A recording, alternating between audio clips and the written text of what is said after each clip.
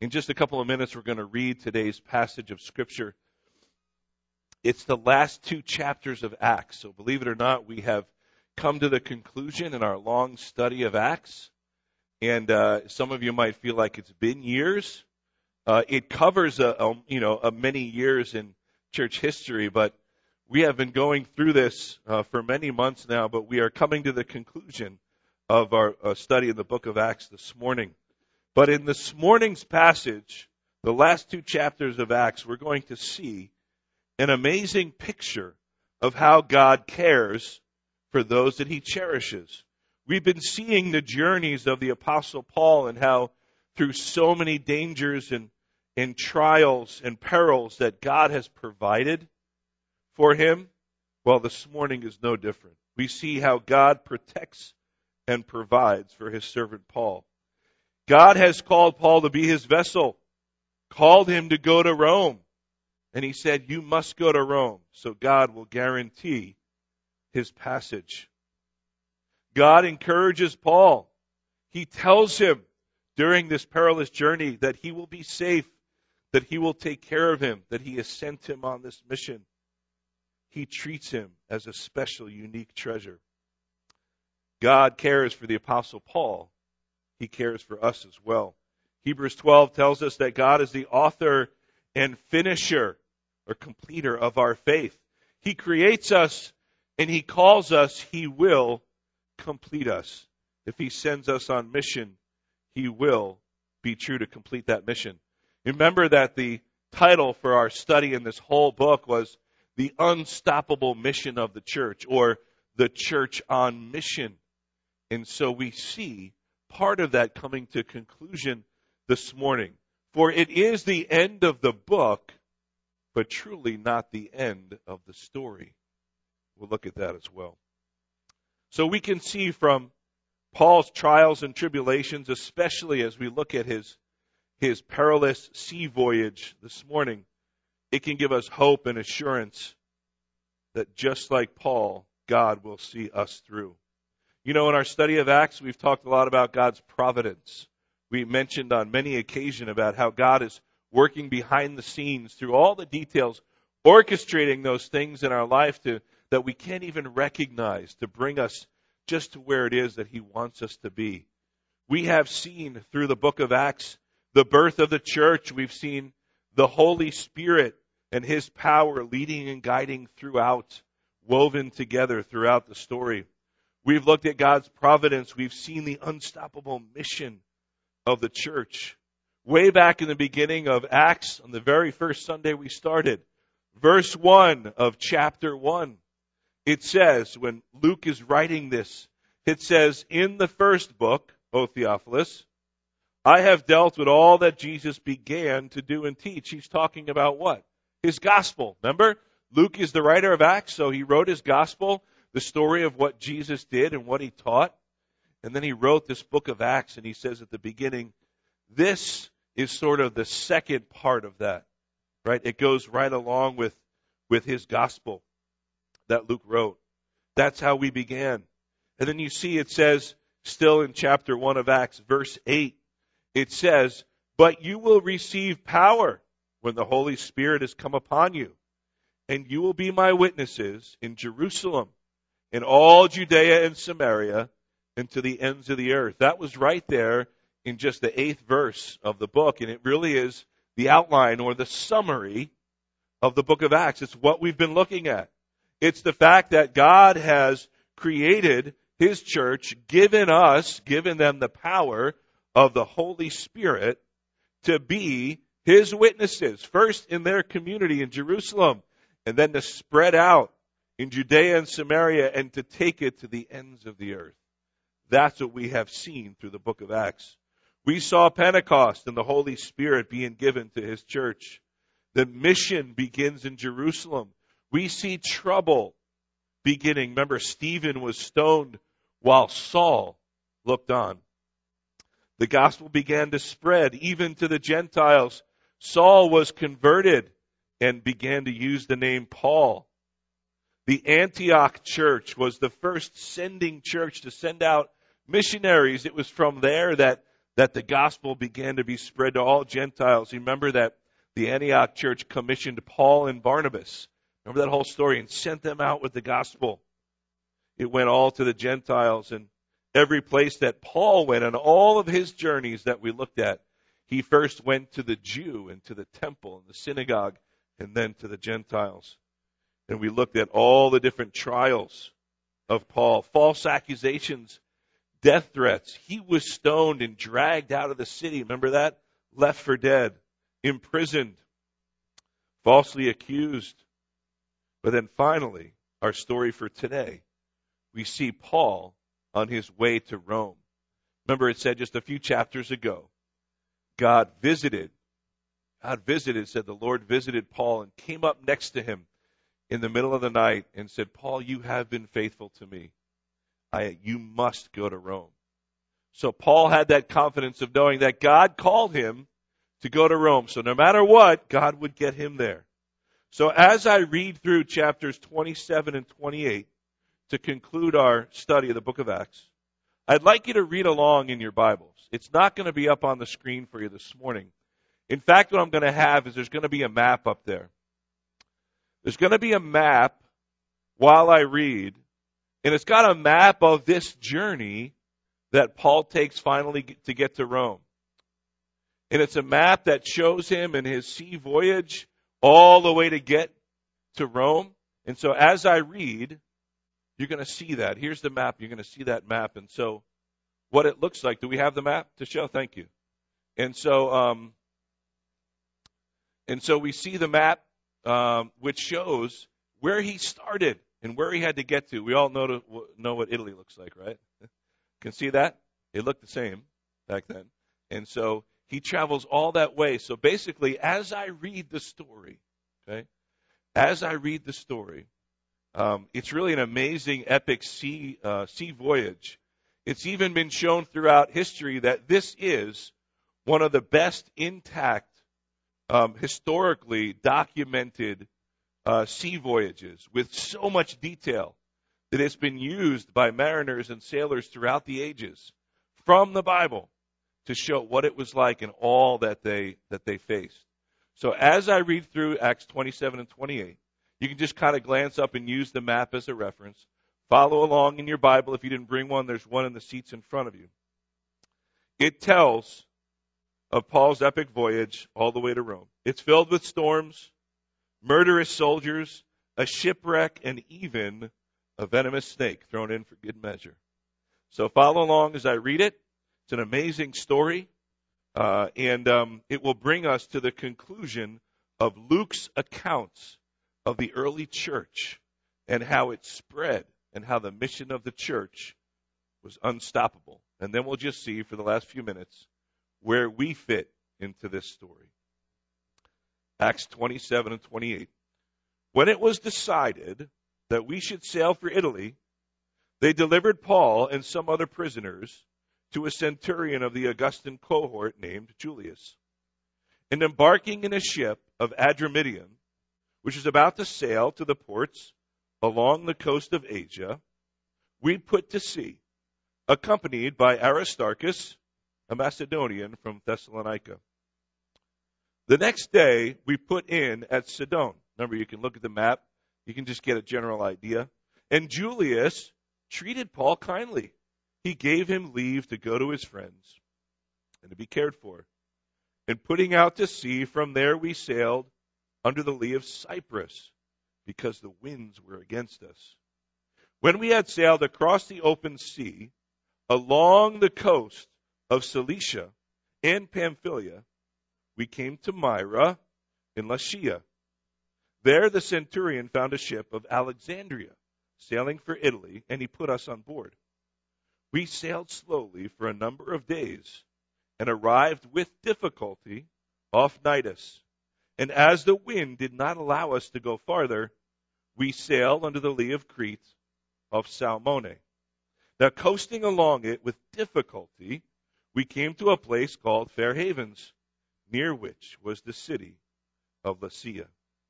Since much time had passed, and the voyage was now dangerous, because even the fast was already over, Paul advised them, saying this, Sirs, I perceive that the voyage will be with injury and much loss, not only of the cargo and the ship, but also of our lives. But the centurion paid more attention to the pilot and the owner of the ship than to what Paul said. Because the harbor was not suitable to spend the winter in, the majority decided to put out to sea from there on the chance that somehow they could reach Phoenix, a harbor of Crete, facing both southwest and northwest, and they could spend the winter there. So now when the south wind blew gently, supposing that they had obtained their purpose, they weighed anchor and they sailed along Crete, close to the shore. But soon a tempestuous wind, called the northeaster, struck down from the land, and when the ship was caught and could not face the wind, we gave way to it and we were driven along. Running under the lee of a small island called Cauda, we managed with difficulty to secure the ship's boat.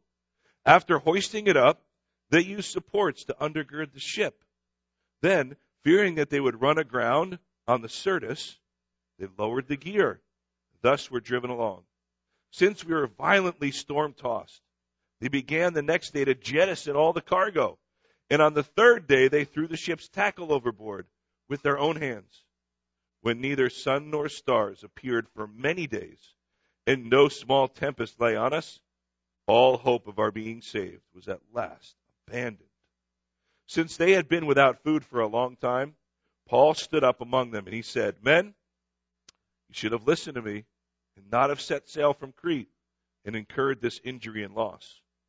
Yet, now I urge you, take heart, for there will be no loss of life among you, but only of the ship. For this very night there stood before me an angel of the God to whom I belong and whom I worship. And he said to me, Do not be afraid, Paul. You must stand before Caesar. And behold, God has granted you all those who sail with you. So take heart, men, for I have faith in God that will be exactly as I have been told.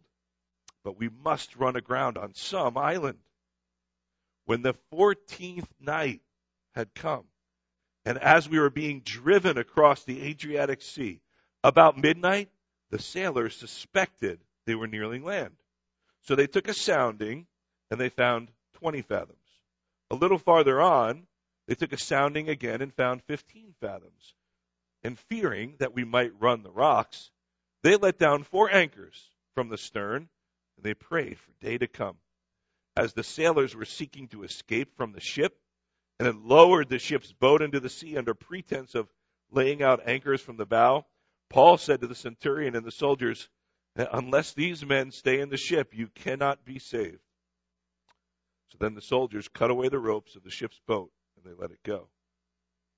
As day was about to dawn, Paul urged them all to take some food, saying, Today is the 14th day that you have continued in suspense and without food, having taken nothing. Therefore, I urge you to take some food, for it will give you strength. For not a hair is to perish from the head of any of you. When he had said these things, he took bread. Giving thanks to God in the presence of all, he broke it and began to eat. Then they all were encouraged, and they ate some food themselves. We were in all 276 persons in the ship. When they had eaten enough, they lightened the ship, throwing out the wheat into the sea. Now, when it was day, they did not recognize the land, but they noticed a bay at the beach, on which they planned, if possible, to run the ship ashore. So they cast off the anchors, and they left them in the sea, and at the same time, loosening the ropes, they tied the rudders. Then, hoisting the foresail to the wind, they made for the beach. But striking a reef, they ran the vessel aground. The bow stuck and remained immovable, and the stern was being broken up by the surf. The soldiers' plan was to kill all the prisoners, lest any should swim away and escape. But the centurion, wishing to save Paul, kept them from carrying out their plan. He ordered those who could swim to jump overboard first to make for the land, and the rest on planks or on pieces of the ship. And so it was that all were brought to safety to the land. After we were brought safely through, we then learned that the island was called Malta. The native people showed us unusual kindness, for they kindled a fire and they welcomed us all, because it had begun to rain and it was cold. When Paul had gathered a bundle of sticks and he put them on the fire, a viper came out because of the heat, and it fastened on his hand. When the native people saw the creature hanging on Paul's hand, they said to one another, "No doubt, this man is a murderer. Even though he escaped from the sea, justice has not allowed him to live." But he, however, shook off the creature into the fire. He suffered no harm. They were waiting for him to swell up or even suddenly fall down dead, but when they had waited a long time, they saw no misfortune come to him. They changed their minds. Then they said he was a god. Now in the neighborhood of that place were lands belonging to the chief of the island, named Publius, who received us, and he entertained us hospitably for 3 days. It happened that the father of Publius lay sick with fever and dysentery. Paul visited him and prayed, and putting his hands on him, he healed him. When this had taken place, the rest of the people on the island who had diseases also came and were cured. They also honored us greatly. When we were about to sail, they put on board whatever we needed. Then, after 3 months, we set sail in a ship that had wintered in the island, a ship of Alexandria, with the twin gods as the figurehead. Putting in at Syracuse, we stayed there for 3 days. From there, we made a circuit and arrived at Rhegium. After 1 day, a south wind sprang up, and on the second day we came to Puteoli. There we found brothers, and were invited to stay with them for 7 days. And so we came to Rome. And the brothers there, when they heard about us, they came as far as the Forum of Appius and 3 taverns to meet us. On seeing them, Paul thanked God and took courage. When we came into Rome, Paul was allowed to stay by himself with the soldier who guarded him. After 3 days, he called together the local leaders of the Jews. When they had gathered, he said to them, "Brothers, though I had done nothing against our people or the customs of our fathers, yet I was delivered as a prisoner from Jerusalem into the hands of the Romans. When they had examined me, they wished to set me at liberty because there was no reason for the death penalty in my case. But because the Jews objected, I was compelled to appeal to Caesar, though I had no charge to bring against my nation. For this reason, therefore, I have asked to see you and to speak with you, since it is because of the hope of Israel that I am wearing this chain." And they said to him, "We have received no letters from Judea about you. None of the brothers coming here has reported or spoken any evil about you. But we desire to hear from you what your views are. For with regard to this sect, we know that everywhere it is spoken against." When they had appointed a day for him, they came to him at this lodging in greater numbers. From morning till evening, he expounded to them, testifying to the kingdom of God and trying to convince them about Jesus, both from the law of Moses and from the prophets. Some were convinced by what he said, but others disbelieved. And disagreeing among themselves, they departed after Paul had made one statement. "The Holy Spirit was right in saying to your fathers through Isaiah the prophet, 'Go to this people and say, you will indeed hear but never understand. You will indeed see but never perceive. For this people's heart has grown dull. And with their ears they can barely hear, and their eyes they have closed, lest they should see with their eyes and hear with their ears and understand with their heart and turn that I would heal them. Therefore let it be known to you that this salvation of God has been sent to the Gentiles, for they will listen.'" Paul lived there 2 whole years at his own expense and welcomed all who came in, proclaiming the kingdom of God and teaching about the Lord Jesus Christ with all boldness and without hindrance. Still with me? A long story, right? A long couple of chapters to end our look at the book of Acts. Here's basically what happened. Hopefully you caught the gist of the story through all those details. But isn't it amazing how detailed Luke got in his telling of this sea voyage? Again, historians have used it, even apart from looking at the scriptures and looking at it from a theological point of view. They looked at it just as Man, what a detailed story of what a voyage on the sea looked like. You could see all the decisions that were made, the mistakes that were made. They went out on a few different ships. There wasn't cruise ships around. Like, they didn't buy tickets, one way to Rome, right? They had to hop on whatever ships were available. Usually they were carrying grain or animals or whatever. So they were on a grain ship. Remember, it said that they had to throw the grain overboard. And they had to go to different places, and they found they were traveling in the worst weather. See, during that time, during the winter, they didn't sail. They didn't have great ways to navigate. It even said in there, it said that when there was many days where the cloud was covering, they couldn't see the sun or the stars and the moon. How did they know where they were? They drifted aimlessly, right? They came across tempestuous winds, it said. There was great storms and gale force winds. And it was blowing them all about. You can see the route that they took, and they landed, right? And they wanted to go, and they got to Crete, and they left, and they got shipwrecked on Malta. They were treated well there. And amazing, all the things that happened in this story. And hopefully you can see throughout that as Luke is bringing his account of the early church to a close, he's saying, look at all that God was doing for his chosen person, Paul, and how through all of that, God said, I'm going to bring you to Rome. He didn't say it would be easy, and it certainly wasn't, right?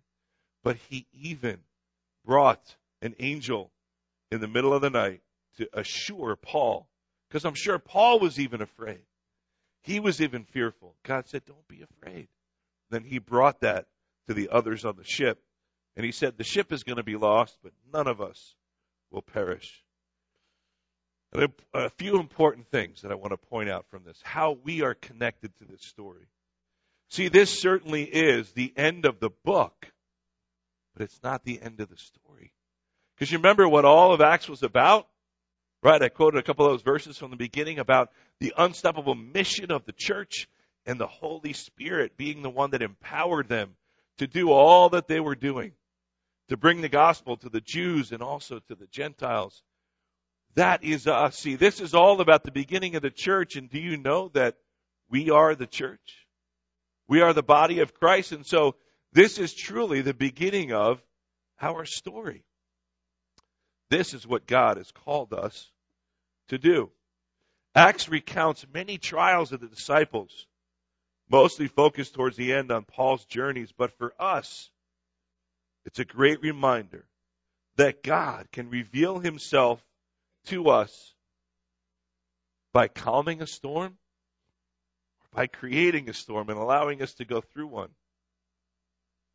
We all need encouragement during times of difficulties. God did that for Paul often. We know that Paul was staying close to the Lord and praying and knew that he was called to go, and so he trusted in the Lord. But even the Apostle Paul needed encouragement, didn't he? God spoke to him, and it said the Lord came to his side and encouraged him, and the angel spoke to him on numerous occasions like he did on the ship during the storm. Angel said, don't be afraid. Remember last week during our Christmas Eve service, we talked about how the shepherds were encouraged by the angels because they were afraid, right? And the angel said, do not fear, don't be afraid. And that was great for them. But then what did the shepherds do? They went to visit the baby Jesus. They told everything that had happened to who? Joseph and Mary. They needed encouragement, didn't they? So the shepherds received encouragement, and then they shared it. And that's what we are to do. Paul received encouragement on the ship from the angel, and then he shared it with everybody else on the ship. He said we might be in the middle of a storm, but God will save us. God's great promise to us is the same. In Matthew 28:19 and 20, we see Christ's mission to the disciples, but also to us, these familiar words. Jesus says, go therefore and make disciples of all nations, baptizing them in the name of the Father and of the Son and of the Holy Spirit, teaching them to observe all that I have commanded you. And behold, I am with you always to the end of the age. Look at those last words.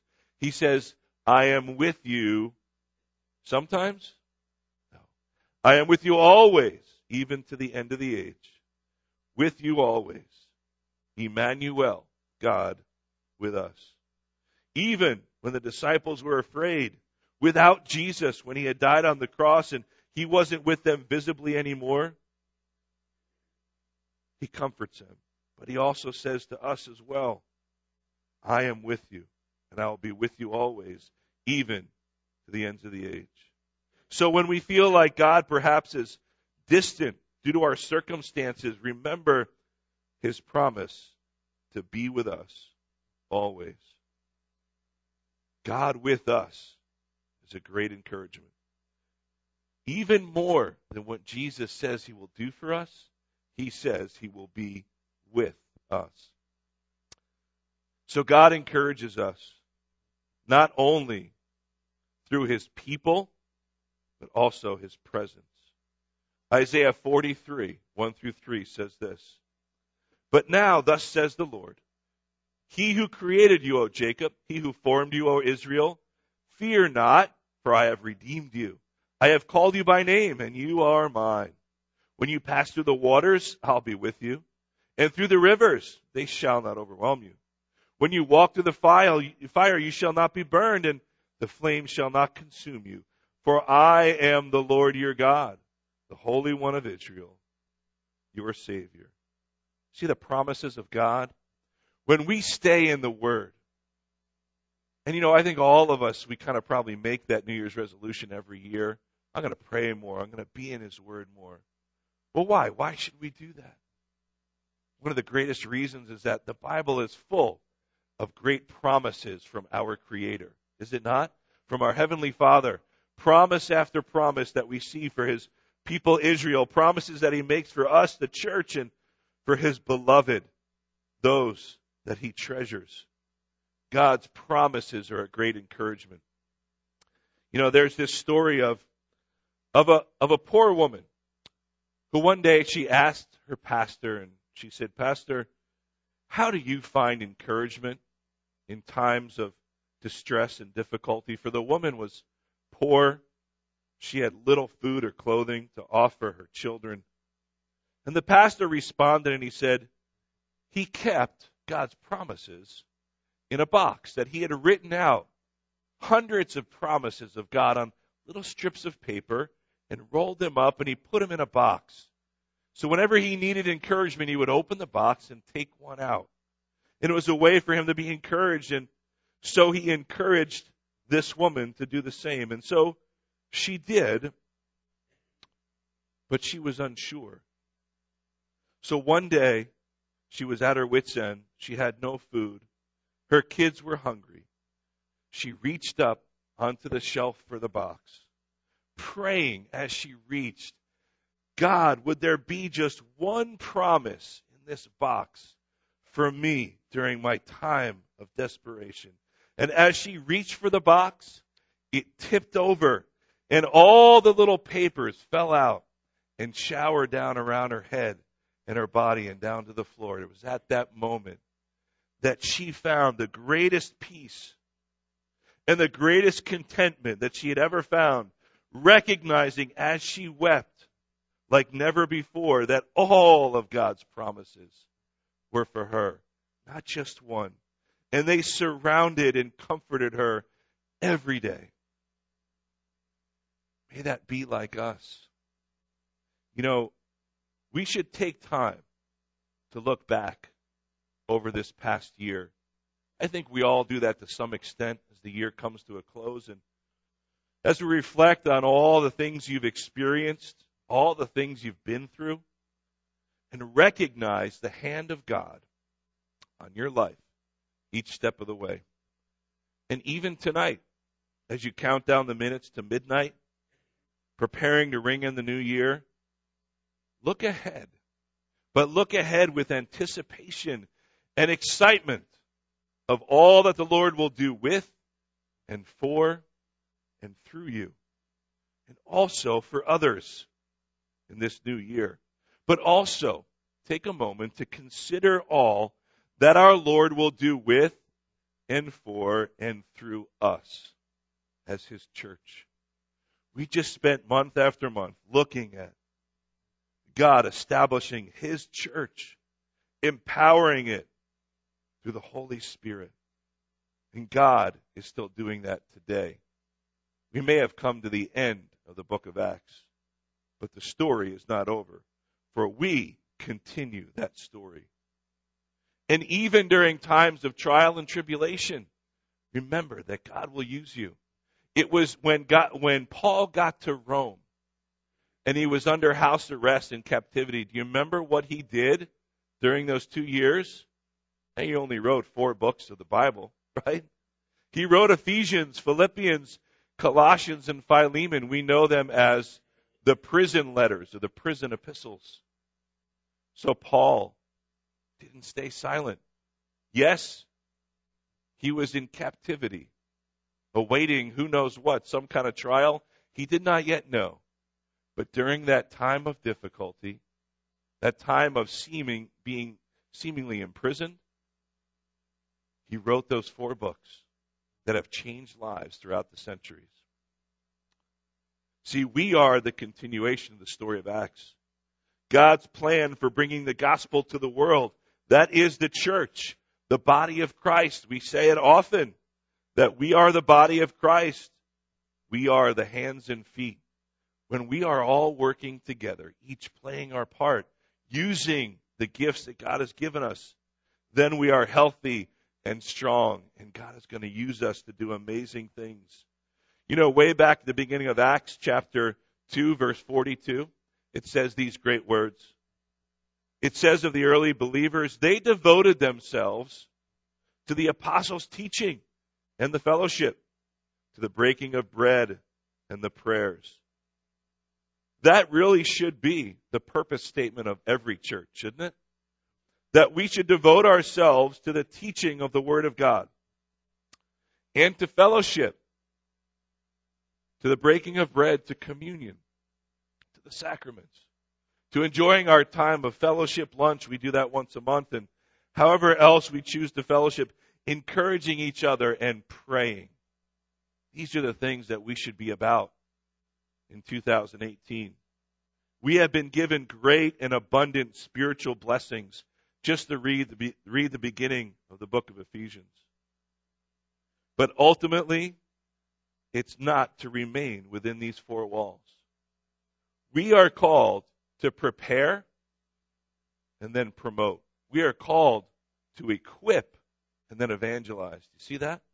That we gather here to learn and to grow. To what end? To serve.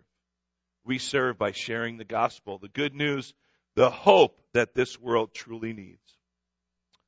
We saw throughout the book of Acts that Paul and the others brought the gospel, the good news, from Jerusalem, from where it started, to Judea and Samaria, the surrounding regions, and to the ends of the earth. That's what we are called to do as well. And finally, I say this. In 2018, I guarantee there will be times of calm waters and warm, gentle breezes. Just when you walked outside this morning, didn't you feel it? But there will also be times of rough seas and gale force winds. But through it all, whether the sea is calm or the sea is rough in your life, no matter what seasons you go through this coming year, take courage and do not be afraid. For God is with you, and for God is with us, His church. Let us pray. Father, we thank you for all that you continue to do in our church. We thank you, Lord, and we pray your many blessings on it. We pray in Jesus' name. Amen.